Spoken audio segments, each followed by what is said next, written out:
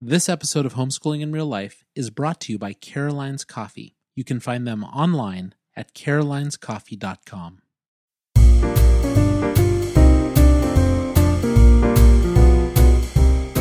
We hope you enjoy this week's episode.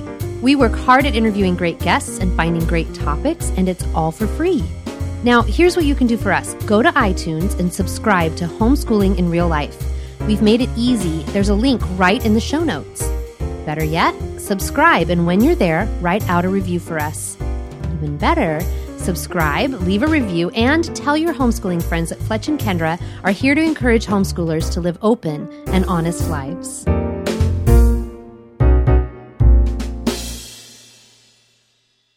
This is Homeschooling in Real Life.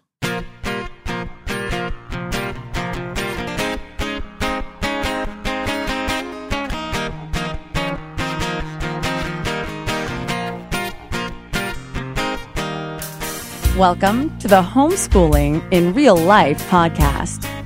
Join your hosts as they dive into difficult topics that you might not find covered at your local homeschooling convention. Veteran homeschooling parents Andy and Kendra Fletcher use humor, honesty, and grace to discuss just what it looks like to homeschool in real life. Hey, this is Fletch. And this is Kendra. We want to welcome you to Homeschooling in Real Life, the podcast. This is episode 90, Spiritual Abuse Part 2. And we are... Not home. Not home. We are recording from a hotel room in Phoenix, Arizona. We are visiting our son and his very sweet girlfriend here in Phoenix. It's been fun, Fletch. We brought one daughter with us. Yeah. So one of the remaining 5 that are at home. And, we've talked about Nate before on the podcast when we talked about sending our kids off to college. We've talked about Grand Canyon University. So we're just taking a long President's Day weekend to visit him here. And the weather's gorgeous, so... And you know what we haven't ever talked about? No. Dutch Bros. Oh, Dutch Bros Coffee. Man, I'm sure we have listeners that listen, or that take Dutch Bros Coffee, but... We didn't get any coffee today. Not one of us got coffee. No, I got iced tea. No, the rest of the car got Rebels. Yeah. Which are like... Energy drinks. Energy That's drinks just the bottom line. inside of energy drinks. So we've had a fun day kind of cruising around Phoenix. Yeah, but enough about energy drinks. You know, Phoenix, Arizona, hats off to you as a town. This is a gorgeous place to live. The weather's beautiful. The art scene is very hip and cool. And we just got back from a killer burger night. You know what I had? What did you have? Peanut butter, jelly, and bacon burger. Yeah, I know. You sat next to me and I could smell peanut butter. It was just weird. A little overwhelming in the burger. No, it's good. Yeah, so hats off to, what are they called? Phoenicians? Are they Phoenicians? Yeah. You don't know, no. Phoenixians. I think they're Phoenicians. Okay, but we haven't talked about the other thing we've been doing all weekend, which is sending each other Bitmojis. Oh, the Bitmoji. That's... Right, this goes out to the front porch with the Fitzies. Yeah. Is that what it's called? I think that's okay, so this is the podcast that you've been listening to.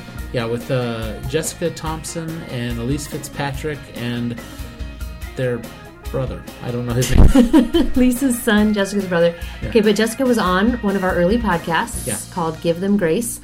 And their family has a fun little podcast, and they talked about Bitmojis, and now we're ridiculously sending each other Bitmojis. Yeah, if you guys don't know what Bitmojis are, that's what you need to do. You need to come up with your own Bitmoji and then send it to us. Yeah. So we well, can how are they see going to do that?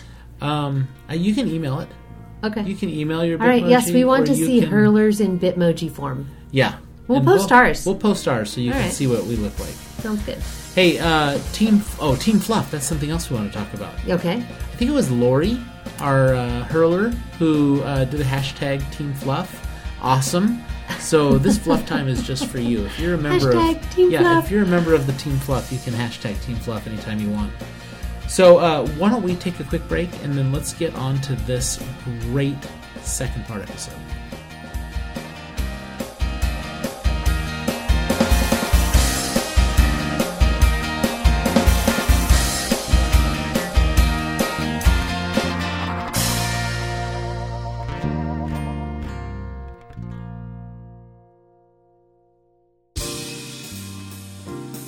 Hey, this is Fletch, and I want you to listen to one of my favorite sounds.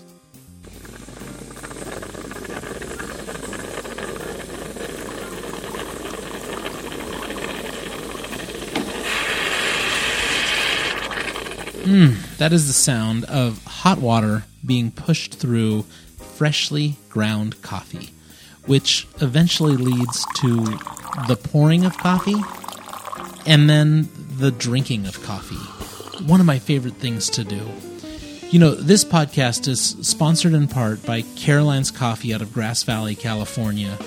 They are hand roasting coffee, hand packaging it, and sending it directly to your doorstep. And if you look at it, the cost of buying coffee online and having it sent to your door can sometimes be cheaper than the coffee you buy in the store.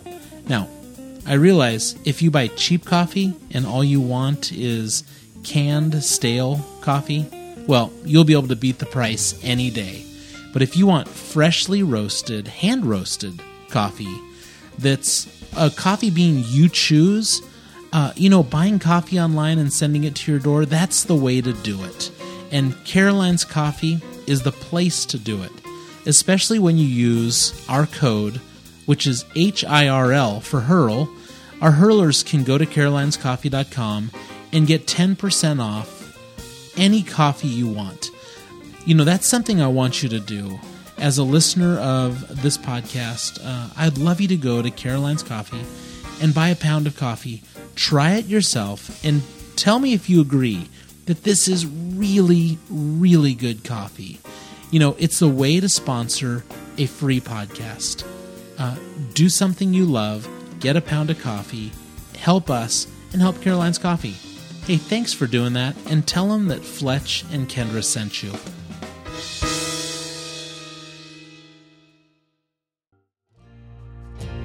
My soul knows there are no chains that hold me.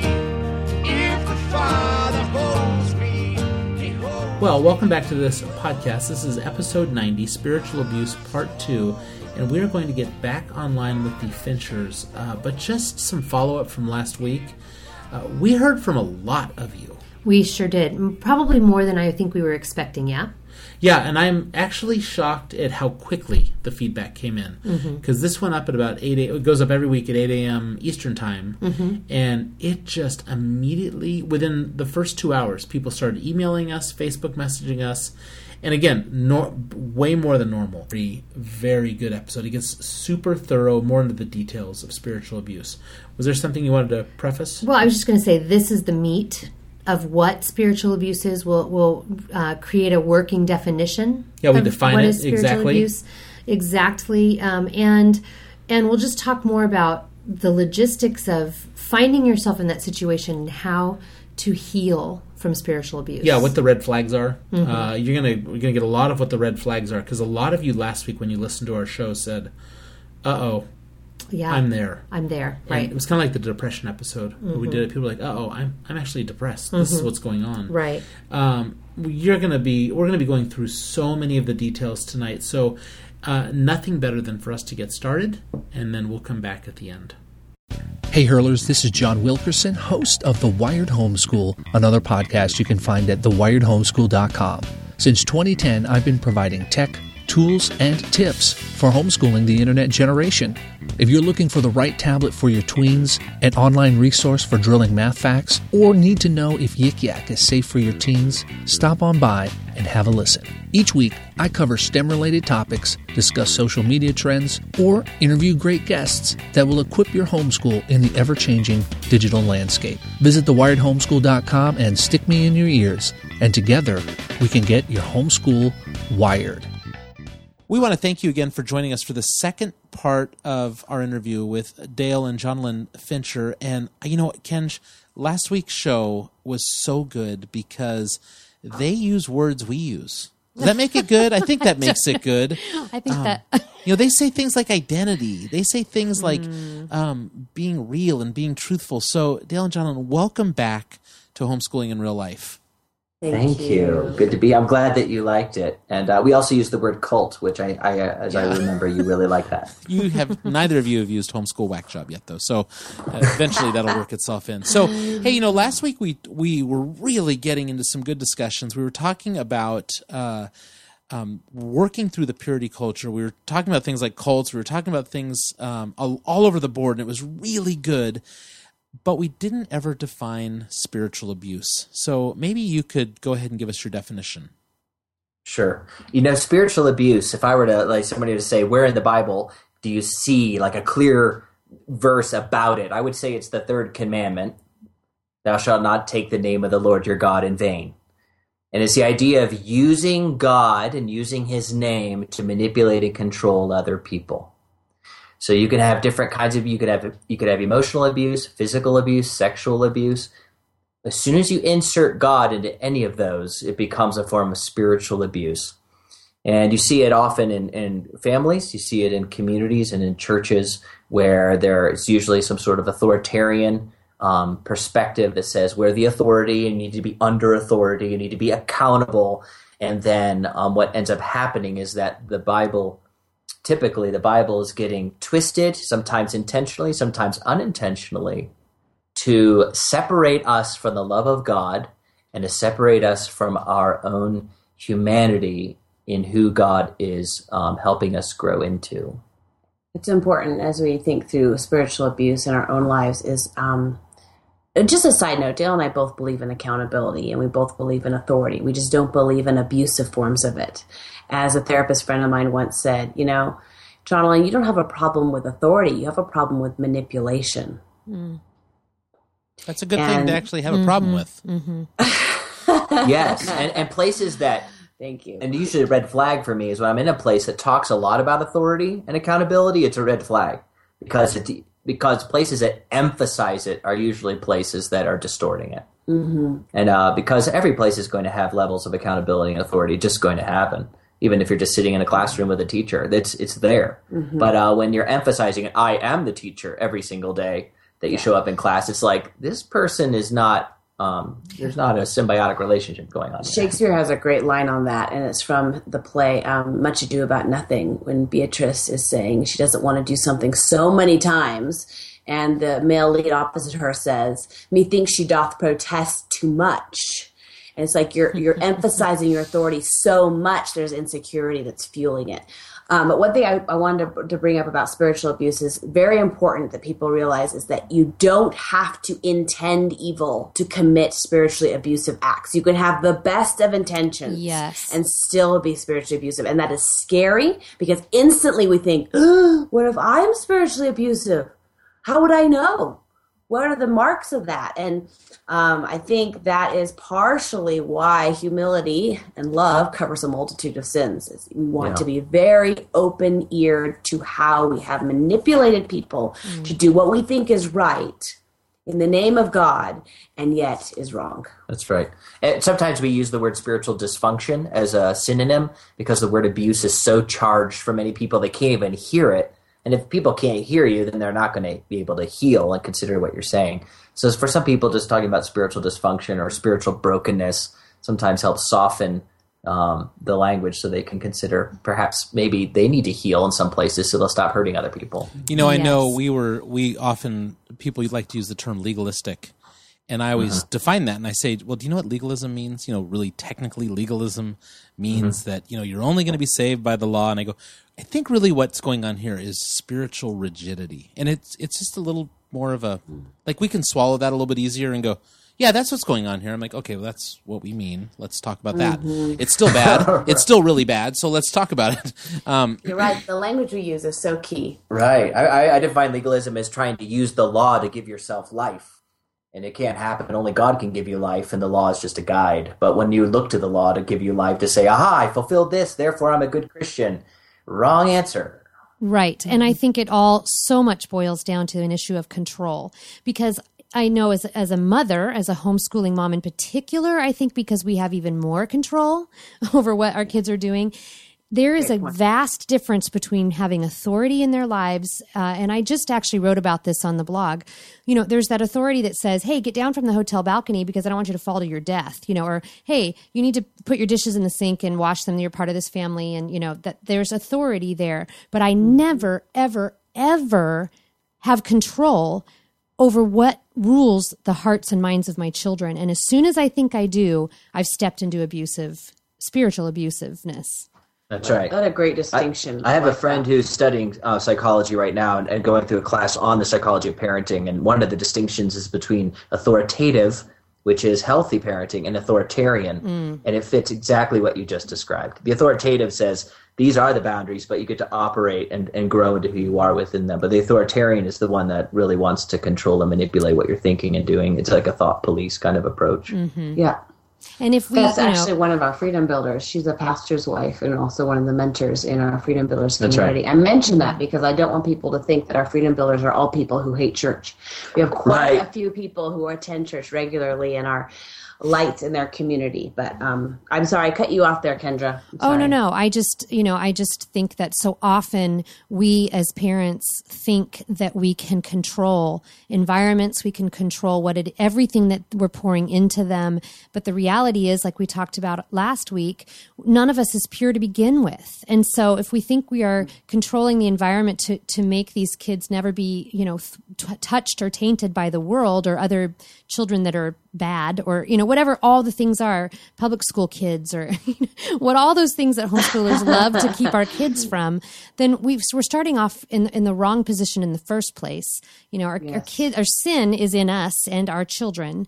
And then if we think we have control or we are aiming for control of all of those things, we have crossed the line into abuse. So, all three of you are telling me that homeschooling will not save our kids? That's correct. Okay, wow. I guess I'll be the odd man out here. That was 2 episodes we did at the very beginning of this podcast was homeschooling will save your kids, a play on words, and really talked about how it won't. So we want to unhinge this trap that a lot of homeschoolers get themselves into. And again, that's why we've had you back. And the trap is one of spiritual abuse, where they get themselves deep into a movement. And in homeschooling worlds, we've seen that to be the family integrated church model. We've seen that to be following a leader of sorts of a movement. And I call them out by name. So we talked last week about the Gothards. We've talked about, following this movement of the Duggars, or even, our friend Doug Phillips, who we talked about as well, having missed the gospel. But you have people that are following these ministries, because I think that's the other thing that validates you, is when you call it a ministry, and, they follow this ministry within homeschooling, and they get stuck in an abusive relationship. So let's talk a little bit about the red flags, or even the orange flags, or the yellow flags. What are those flags that people should be looking for? Now, you talked about having to continually define themselves as, I'm the authority, I'm in charge, I'm the leader. What are the other red flags you've seen? Right. So red flags when you're on the inside of it, or the behavior of certain kinds of spiritually abusive groups. Is that what you're saying? Exactly. Okay. Yeah. I think a big one is an idea of separatism or separation. That it is, you often hear a word like an us versus them mentality, which tends to not be so healthy when you live in our society. But it's the idea of I need to separate from you and I need to isolate my family or isolate our co-op or our church. And so we start becoming suspicious of who outsiders are. Mm-hmm. We don't read books that are not approved by the group. We don't listen to sermons or pastors or whoever that are not approved by the group. And if we are doing that, we kind of do it secretly. We don't let people know that, we picked up Love Wins by Rob Bell, because we know that a lot of people would think that now I'm a universalist or something. So I'm not even, so even the secrets that we're holding, we hold them truly as secrets, and we might share them with a few people, but we know the group overall does not approve. That should be a red flag. Because the gospel, if it's anything, has a huge value in freedom of conscience. Okay. So back in the late 90s, there was a movement, again, within Christian homeschoolers, simple, separate, and deliberate living. That was the slogan. We're going to live simple, separate, and deliberate. And now there were groups that were moving to compounds. So when I hear the term compound, I cannot not think of the 70s, back when there was a compound of people drinking, flavored beverages together. There's a compound. But these people were moving. It had some really cool name out of Rivendell. Yeah, it was Rivendell. It was right out of Lord of the Rings. You were going to live in this perfect land of the elves, where everything was perfect. Sad to me. I'm reading Fellowship of the Ring right now, and that is completely missing the point of Rivendell. Don't they know what these elves were doing? They were leaving to go out. It's Hobbiton. They're the ones who are separated. So they, this in the late 90s, though, and what was going on culturally right before the turn of the century. There was fear of clocks and dates and calendars and computers. So let's separate ourselves and let's live out here. So, this happens. My point is, this happens in the homeschool movement. We might have homeschoolers that are listening tonight going, what are Fletch and Kendra talking about? Why is there so much talk about spiritual abuse? Because we've seen it. Over and over. And it's going to crop up again. I mean, that's the thing. Right now, I feel like, at least from my perspective and going around the country and being in lots of different homeschool, conventions and whatnot, I'm not seeing anything new coming up yet. But it will happen. Something will come around the corner here, and someone will come around the corner here and take all the lemmings with them. Yeah. Yes. Yeah. So any other red flags? Yeah, that's a red flag. Other red flags are when there are issues going on within the organization, you're kind of catching wind of it, but you see all the lemmings kind of rallying around the leader or the organization to say, well, nobody's perfect, which means stop looking over here at the man behind the curtain. Or be grateful for what you have and be content, which basically means don't try to change anything here. Or you need to forgive, stop being bitter and forgive, which means you're not permitted to call sin. You're not permitted to protect yourself or your family. You're not permitted to continue to be angry because the sin is continuing to be committed. This happens a lot with women, I would say, especially if they're involved in a spiritually abusive marriage. You're kind of required to be forgiving of your husband, and forgiveness does not mean as it means in Scripture, which Dale has a fabulous unit on what forgiveness actually means in Scripture. But forgiveness actually means to be in denial that you are being harmed. And that's how all kinds of abuse crops up. Another interesting symptom that I find is, and this deals with our personal shame, is that if we feel like that we need the approval of the group in order to be okay with ourselves. Great That's a good one. Mm-hmm. We see it a lot. We need the approval of other people to be okay with ourselves. And the interesting thing about that is that a lot of times these kinds of groups attract a certain kind of person who is vulnerable to that kind of codependent culture. We've talked a lot about shame and guilt, and I want to make a distinction between the two so people who are listening can kind of inhabit what you just said. Guilt is feeling bad about something you've done. Shame is feeling bad because of who you are. It's much more core.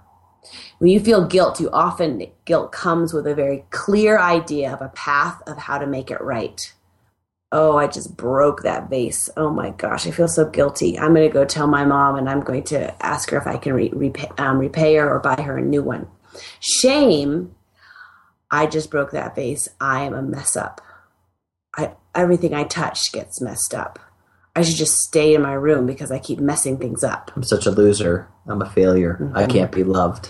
Shame creates self-loathing. And so back to Dale's point, if in this community you want to step out and do something that the group does not approve and you feel less loved, less valued, less cared about because you want to do something different, that is a shaming mechanism to get you back in line. What happens with shame is that it ends up eroding our own sense of self.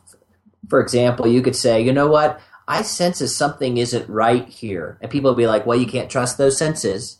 You can't trust your emotions. You can't trust your reason. God's ways are not your ways.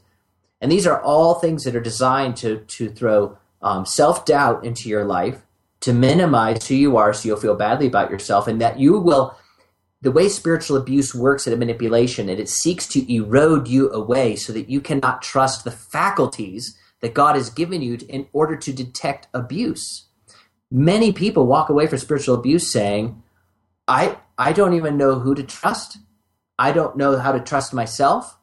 My intuition has been squashed. I haven't felt emotions about God's love in years because I was told emotions are to be disregarded. And eventually you become a hollow shell of a person who you may have come into it needing their approval, which is why you got snagged in and snared in the first place. But it reinforces itself so much that literally to get out feels like you are damning yourself to a life of despair on one hand, or even rejection from God on the other. That's right. Yeah, so that leads me now. I mean, you're starting to go into it, so let's head there. You recognize you're in this situation, or maybe you don't. Maybe you don't recognize it, and someone else, like Fletch and Kendra, in a podcast, say it. And Dale and Jonathan on this podcast say it, and you go, oh my goodness, I'm in that situation. That's where I am right now. How do we get out? Or we know when, but how do we get out? What's the next step? And, I'm going to throw another question there. I know we're going to talk about it. So I'm going to ask how, but what about the person that says, but I'm going to stay and change this place? Yes, and let's get to that one next. That's a good one too. Okay. I want Jonathan to be able to speak a little bit to the how also, but I wanted to just throw this out here. If you have ever worked at all with people who have been victims of domestic violence, you realize that when you say to the spouse, usually the wife, 99% of the time, you have to get out of that relationship because your husband is beating you. Most of the time, the first response is to justify why her husband is a good man, that she would suffer a worse fate by leaving. And the excuses are, I don't know where to go, I don't know what to do, I don't have any money, I don't have a job, I'm completely disempowered. It's that same kind of mental game that happens with people in churches that are spiritually abusive. And the deeper and more dysfunctional the church, the more difficult it is to get out. That's why you can't simply say to somebody, you just got to get out. Because they don't even know how to think about God apart from this thing they've come to depend on so much. So to get out literally is like anathema. Yeah. So Ken, so that happened. helpful. You remember leaving when we left our church, somebody asked, they literally said that question. Well, where are you going to go? You got it. I'm like, there's the sign. strategy. Yeah. That is the strategy. Smack that person. What kind? Oh, it's weird. But that's why it's actually incredibly uncharitable. It is actually cruel to tell someone, well, you're an adult, just get up and get out of there. Because what we're doing is we're compounding their isolation by suggesting that. And I would say... Now they're dummies as well as disempowered. And lack courage and conviction and strength. And they already feel childlike because of the situation of spiritual abuse. I'd say the most important thing you need to do is if you recognize, whoa, I am in a manipulative environment. I am getting close to drinking the Kool-Aid here. Even though it's all washed in Scripture, this is not good. And as we always often say, my spidey sense is intact. It's coming awake. I recognize I need to get out. The first thing you must do is find someone outside of that church, one person, whether it be an old friend you met when you were in school, whether it be a family friend that you've always thought was rebellious. Find that one person and tell them, this doesn't feel right to me. Confide in them about your intuition. Something isn't right. And if they say to you, if they shut you down, or they shame you, find someone else. And if you don't have anyone, you're completely isolated, come to Solation, go to the store, click on e-mentoring. I will talk with you about it, because being alone in this it's impossible to get out if you do this alone. God will be with you, but he's given you the resources of the church. And this is what I mean by the church. All the people who are following Jesus, the arms, the legs, the feet, the eyes, the hands that want to help you find rescue. And it's going to take time, and yet it's possible to get out. It is possible. It is one of the most beautiful things in our Freedom Builders community is to watch people untangle the knots that were created by spiritual abuse and comb out these tangles and discover that God is for them more than they ever expected. All of a sudden they become aware that they have desires and ideas and beliefs that God gave them that make them more powerful than they ever thought was possible. And that is, to me, one of the most scary things about spiritual abuse, is it distances us from our own beliefs. We don't even know what we believe anymore because someone has to stamp it with approval for us. We don't know what we're afraid of or what makes us happy anymore. Like Dale says, we become a shell. So part of recovery means coming back in touch with the humanity God gave you learning to think your own thoughts, feel your own feelings, make your own choices again. You know, one of the things I think about that if people are considering that they may be in a spiritually dysfunctional place, too dysfunctional to grow, is to give themselves permission to take a break. And it's a very practical thing to do, and a break could be as long as you need it to be. And the reason for the break is to kind of step away from the constant input influence over and over and over again. Some places require you to be in church, the 3 or 4 services a week, and you're constantly being reinforced in that mindset. So taking a step back and saying, I'm going to take a step back for a month. I'm not going to go there. I might go to another church. I might not do any at all. I'm going to just do some reading. I really want to spend some time with God. I want to ask him for direction. I want to seek out some people like John Lynn suggested.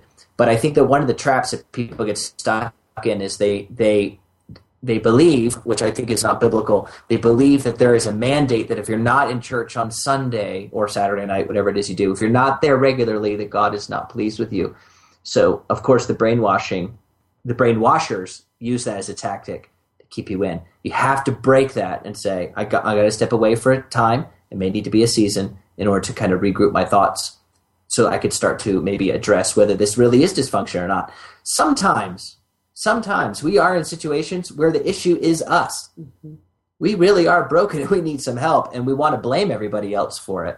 And we have to take into consideration that is a possibility. And if you are broken, you will be able to find other friends outside of this community you're in, validating your brokenness. I think one of the things we fear is that this is the only place I'm going to be told truth. If I go somewhere else, it's just going to tickle my ears with things that I want to hear. But in reality, if you take the time to go to a professional Christian psychologist and you tell them, look, I think I'm going crazy, this is what I think is wrong. A Christian psychologist is going to have the tools to be able to point out your blind spots. That's what they're trained to do. And that's another mark of a spiritually abusive community. They are so suspicious of psychology. Mm-hmm. Yeah. They assume it's the world's ways and they're going to twist your mind. And they only allow biblical counseling, which usually is only done by the pastor and his wife. So once again, you're stuck in this circular maze. You can't get out. Hurlers, we're doing this interview on Skype with the Finchers, and it's late on a Colorado evening, and they are coming alive on this topic.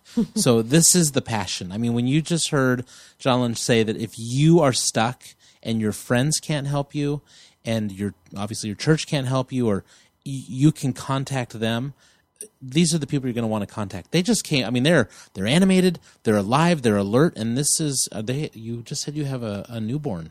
And you guys should be wiped out tired, but this is firing you up. So I love that we're on this topic. Let's take a quick break, and I want to come back and ask that question about people who like to stay and reform, because you're going to be talking a little bit to me in this moment. So let's take a break. We'll be right back.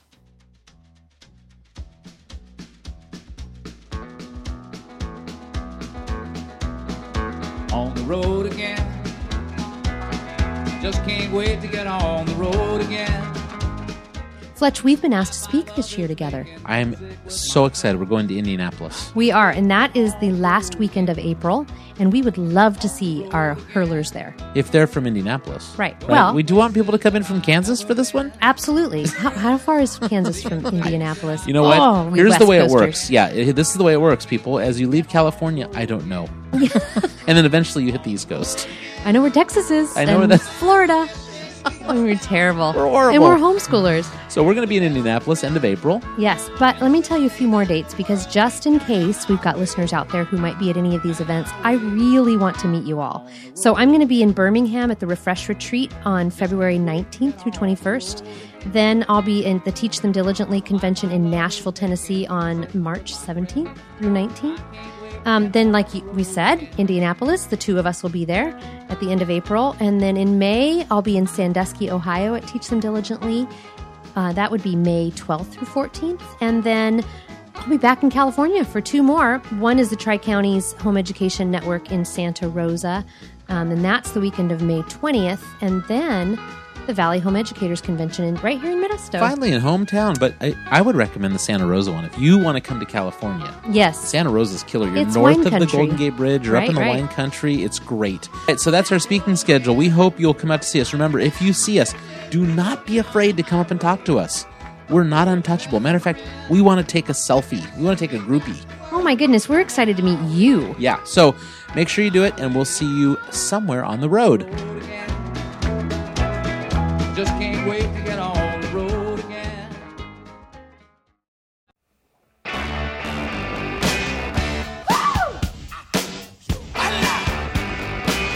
Darling, you got to let me know. Should I stay or should I go? All right, well, welcome back. We are again with the Finchers talking about spiritual abuse. And, you know, there's always going to be that person, and Fletch, you know, you were that person, who says, I'm just going to hang in there. I want to be the one that makes a change in my church. I don't want to be the one that ruffles feathers and, you know, walks out in a puff of smoke. I'm a company player. And so, you know, what do you guys say to that person who says, I'm going to stick it out and, you know, it's okay if I get hit again and again, but I want to be here and be the one that causes the good change in this situation? Yeah, okay, so here may be a couple of answers you don't like. So one is I have heard it used probably most commonly as a smokescreen to not have to have courage to make a change. And it's hard to say that because I know there's a lot of good people who say, I really want to make the change. But often it is, in addition to, I don't want to uproot my family. My kids love the youth group. I have my friends here, plus my going is going to raise questions. I don't want to deal with the soap opera, on and on and on and on. So there's a lot of that going on. The second answer I have is, what makes you think you can reform it? Because if you have been deep enough in that dysfunction, then it probably has done more damage to you than you realize, which means you have to get healed outside of it to even be equipped to be that catalyst for change, to do the networking, to be able to sort out the scripture verses that have been constantly twisted. Yeah, preach it, brother, because that is our story. You are just talking about our story. Well, and I do remember leaving, and soon after leaving, our current pastor, who, you know, we were just going to land in that church. That's what I we was said. just landing there. We were just going to land there, and here we are, you know, 6 years later. He looked at me and square in the eye, and he said, Kendra, what do you need? And you guys, I could not verbalize what I needed because I didn't know. Nobody had asked me that question in 10 years. You know, nobody cared what the woman needed. And particularly in the environment we were in, nobody cared what the women needed. You know, just be quiet and birth babies and take care of your husband's sexual needs and you're good to go. And nobody asked the question. As small as possible. Yeah. Right. And so I could not even articulate what my needs were because I didn't know. Well, we found people will come to us. They'll realize they've been sold a bill of goods and had the gospel slapped on it as a label and realize it's wrong. And within a week of meeting us, they're ready to tell their story publicly on Facebook and let the world be changed and healed because they've come out of it. And we want to say, what on earth do you think you're going to be able to fix everything this quickly? You're not even healed yourself. Right. And I think it's part of a natural progression of, holy smokes, I was deceived. I want to rescue as many people as I can. If I just plaster my story on the internet, people are going to come to truth and they're going to be freed. And it's a naive, but it's a well-intentioned hope. And I have found that it's a way to try to make beauty out of ashes, but it's premature. And there are specific people God calls back into spiritually abusive environments to help rescue one or two starfish. You know that story about throwing one starfish at a time back into the ocean. And the people who are affected by spiritual abuse, Dale often makes the point, these are often the most tender-hearted, the most eager and passionate to please God, the most sensitive to the Holy Spirit Christians. These are the ones who would have been the front runners. These would have been the Marines in his army. And they get suckered into spiritual abuse because they are so concerned with doing what is right before God. And so the Marines get taken out. When the Marine gets rescued, usually all the passion they would have used heading out towards the enemy has been used on defacing and destroying their own people. So there's so much damage. When you hurt other people in the body of Christ, you damage yourself so deeply. It's like the damage a torturer has to deal with in their own life. It's like the damage of Jason Bourne, if you've watched the Bourne movies. So it's like if you don't heal, you're actually going to inflict more damage. As you try to heal others. A simple example of this is actually seeing the tension between like the conservative evangelical Christians and the progressive Christians.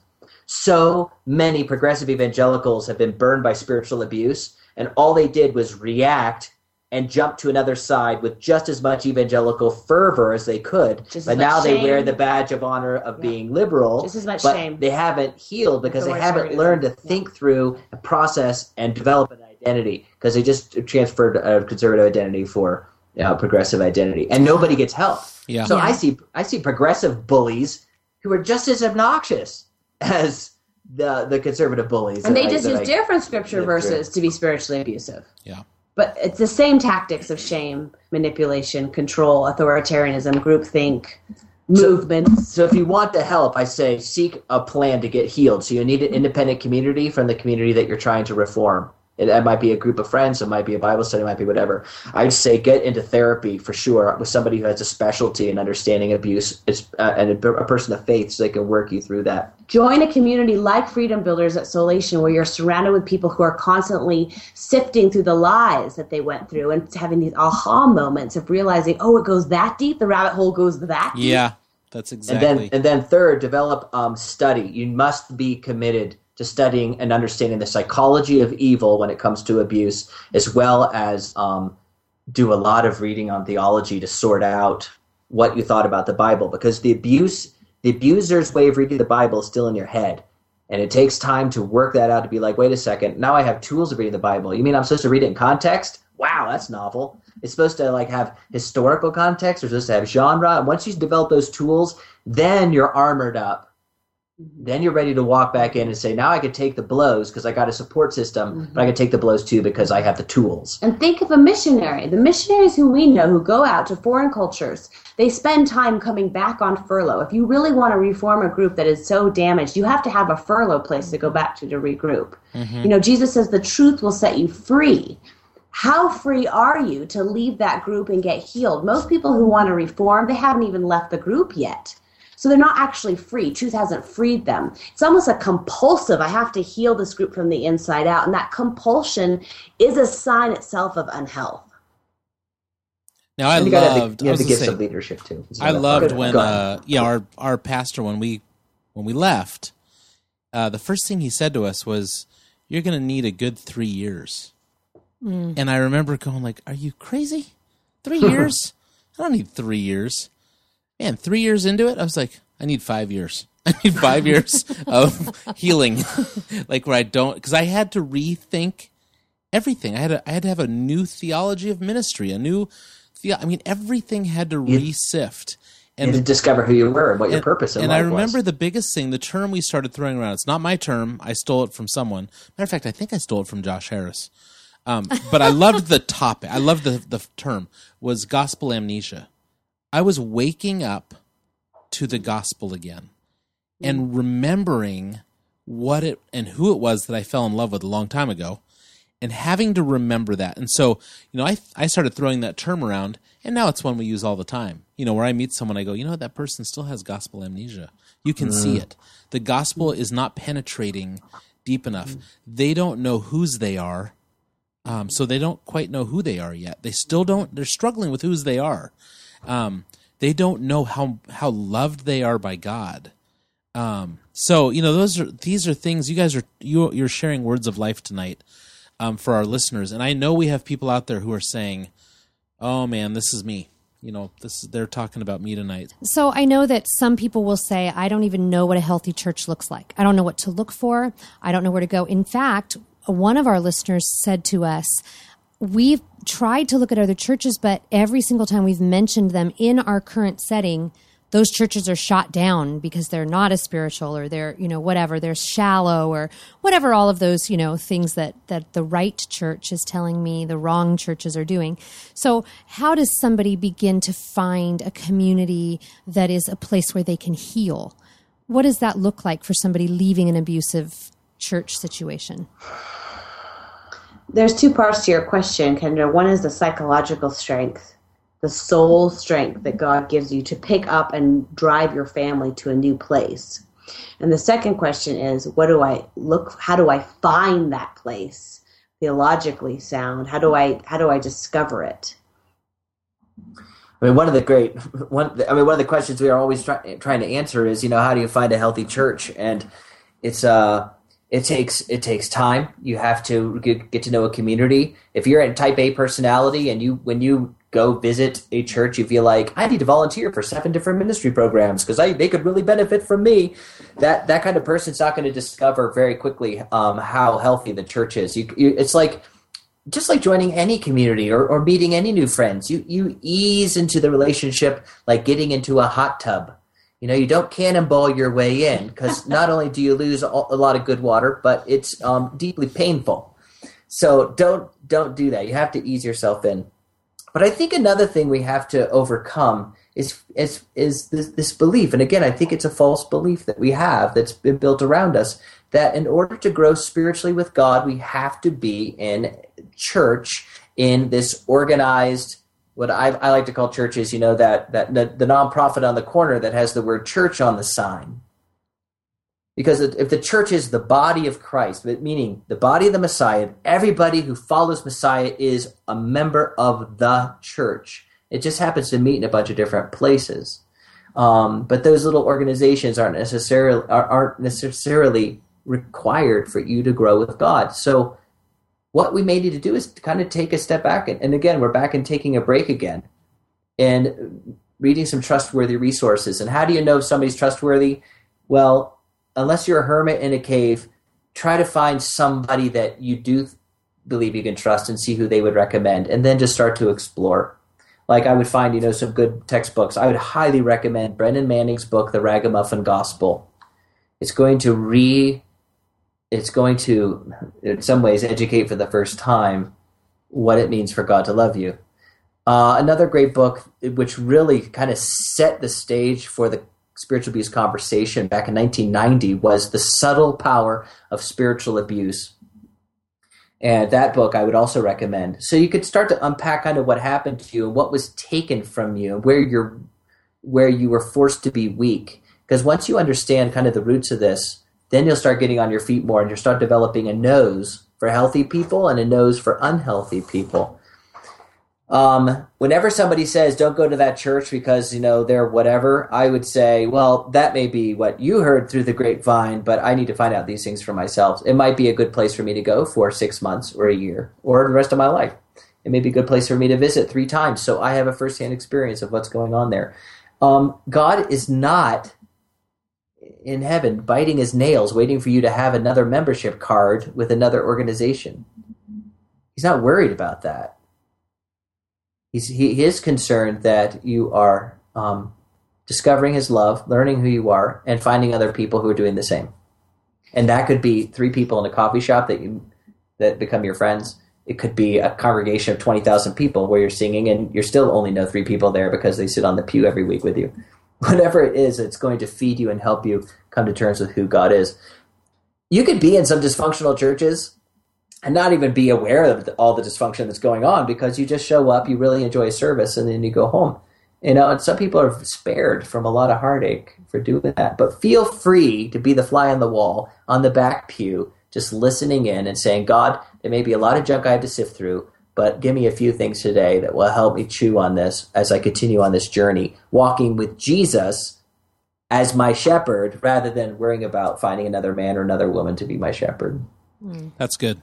We covered this question on our Periscope channel, so those of you who are into Periscope and are watching broadcasts regularly, you can follow us at Solation there. I did a broadcast about a month ago on 5 great reasons to go or not go to church. And one of the things I think that as you evaluate the church you're in, you can ask yourself is, when I leave church, am I more convinced that God loves me without any catches, without any, oh, I died for you, so now you owe me stuff?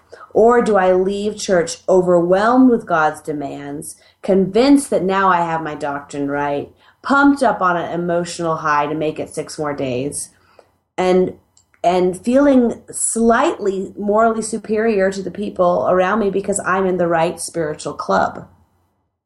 You know, what are your takeaways from church? That itself can teach you, just develop your spidey sense again, using this term of this intuition that the Holy Spirit wants to save you from some of the people who want to bind you up and prevent you from experiencing the freedom that God's truth can bring. That's good. Man, that's good. All right, so I think we have gotten to the end of another great show. Yeah. Well, and I know our heart and your heart are probably very much the same, in that we just want to see people thrive in a relationship with Christ that has no extras. Yeah, that's it. Well, thank you Absolutely. so much for this second night of interviews, and we have really enjoyed having you online. Again, if you would just let our listeners know where they can find you, if this is the first episode they've tuned into, how can they find you online? Well, we're both on Facebook, but you can find our Soulation page on Facebook as well as Twitter, Soulation, S as in Sam, Oulation, or you can go straight to our website, soulation.org. You can find our Freedom Builders community right there. You can get a sample of the testimonies of people who've gone through that program and are continuing to meet regularly online. You can go to our store to find our online e-courses, books, and resources. And for your listeners who may feel like they're in the middle of this and they kind of need to rebuild, we actually have created an online course where you join a community of a small group of people and we start building a foundation of spiritual health. And that is also available in our store, and people can inquire about what it means to be a part of that community. All right, we'll put all of these into our show notes for tonight.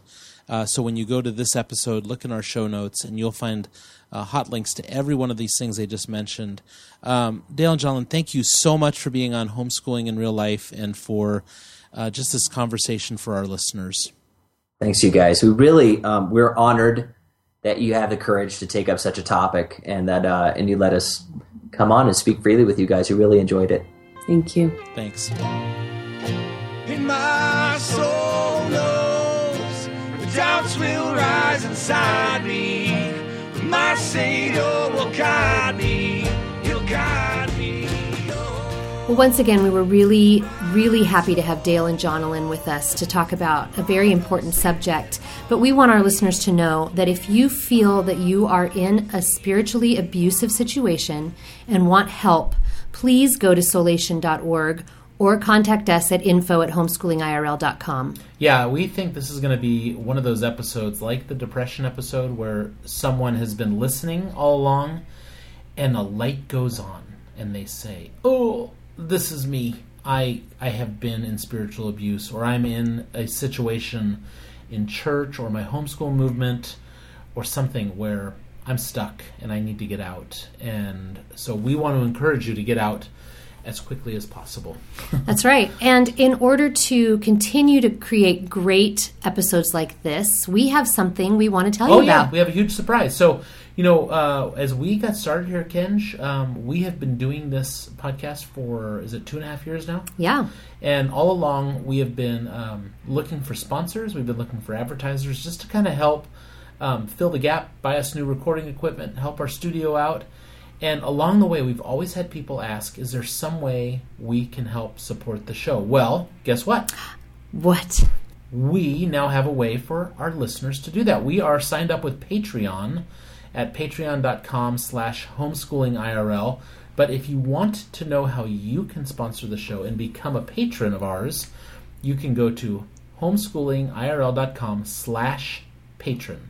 And there's different levels. I mean, you can give just $1 a month if you'd like to, or you can give way much more than that. $10,000 a month. Wow, that'd be a killer. I could retire from dentistry. Right, that's true. That'd be great.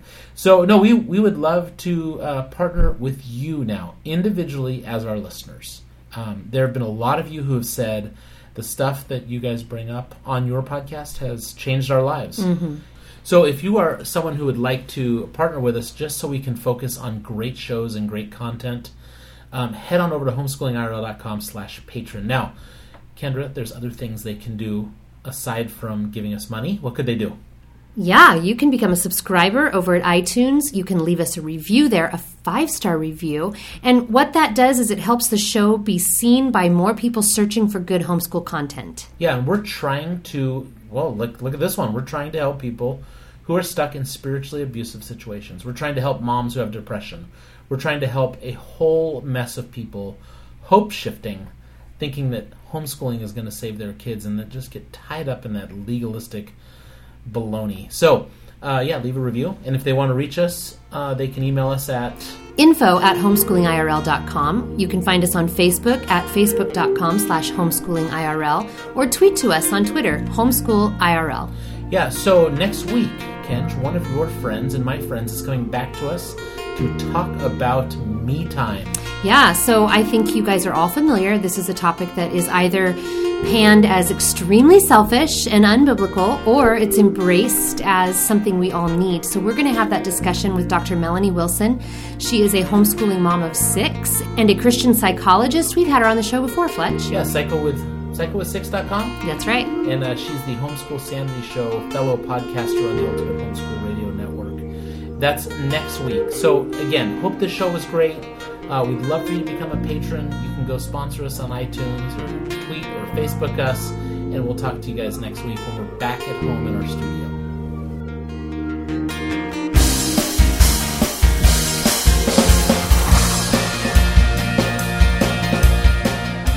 You've been listening to the Homeschooling in Real Life podcast. Everything on this podcast was written and produced by Andy and Kendra Fletcher. For more information, or if you would like to contact your hosts, please visit them on homeschoolingirl.com.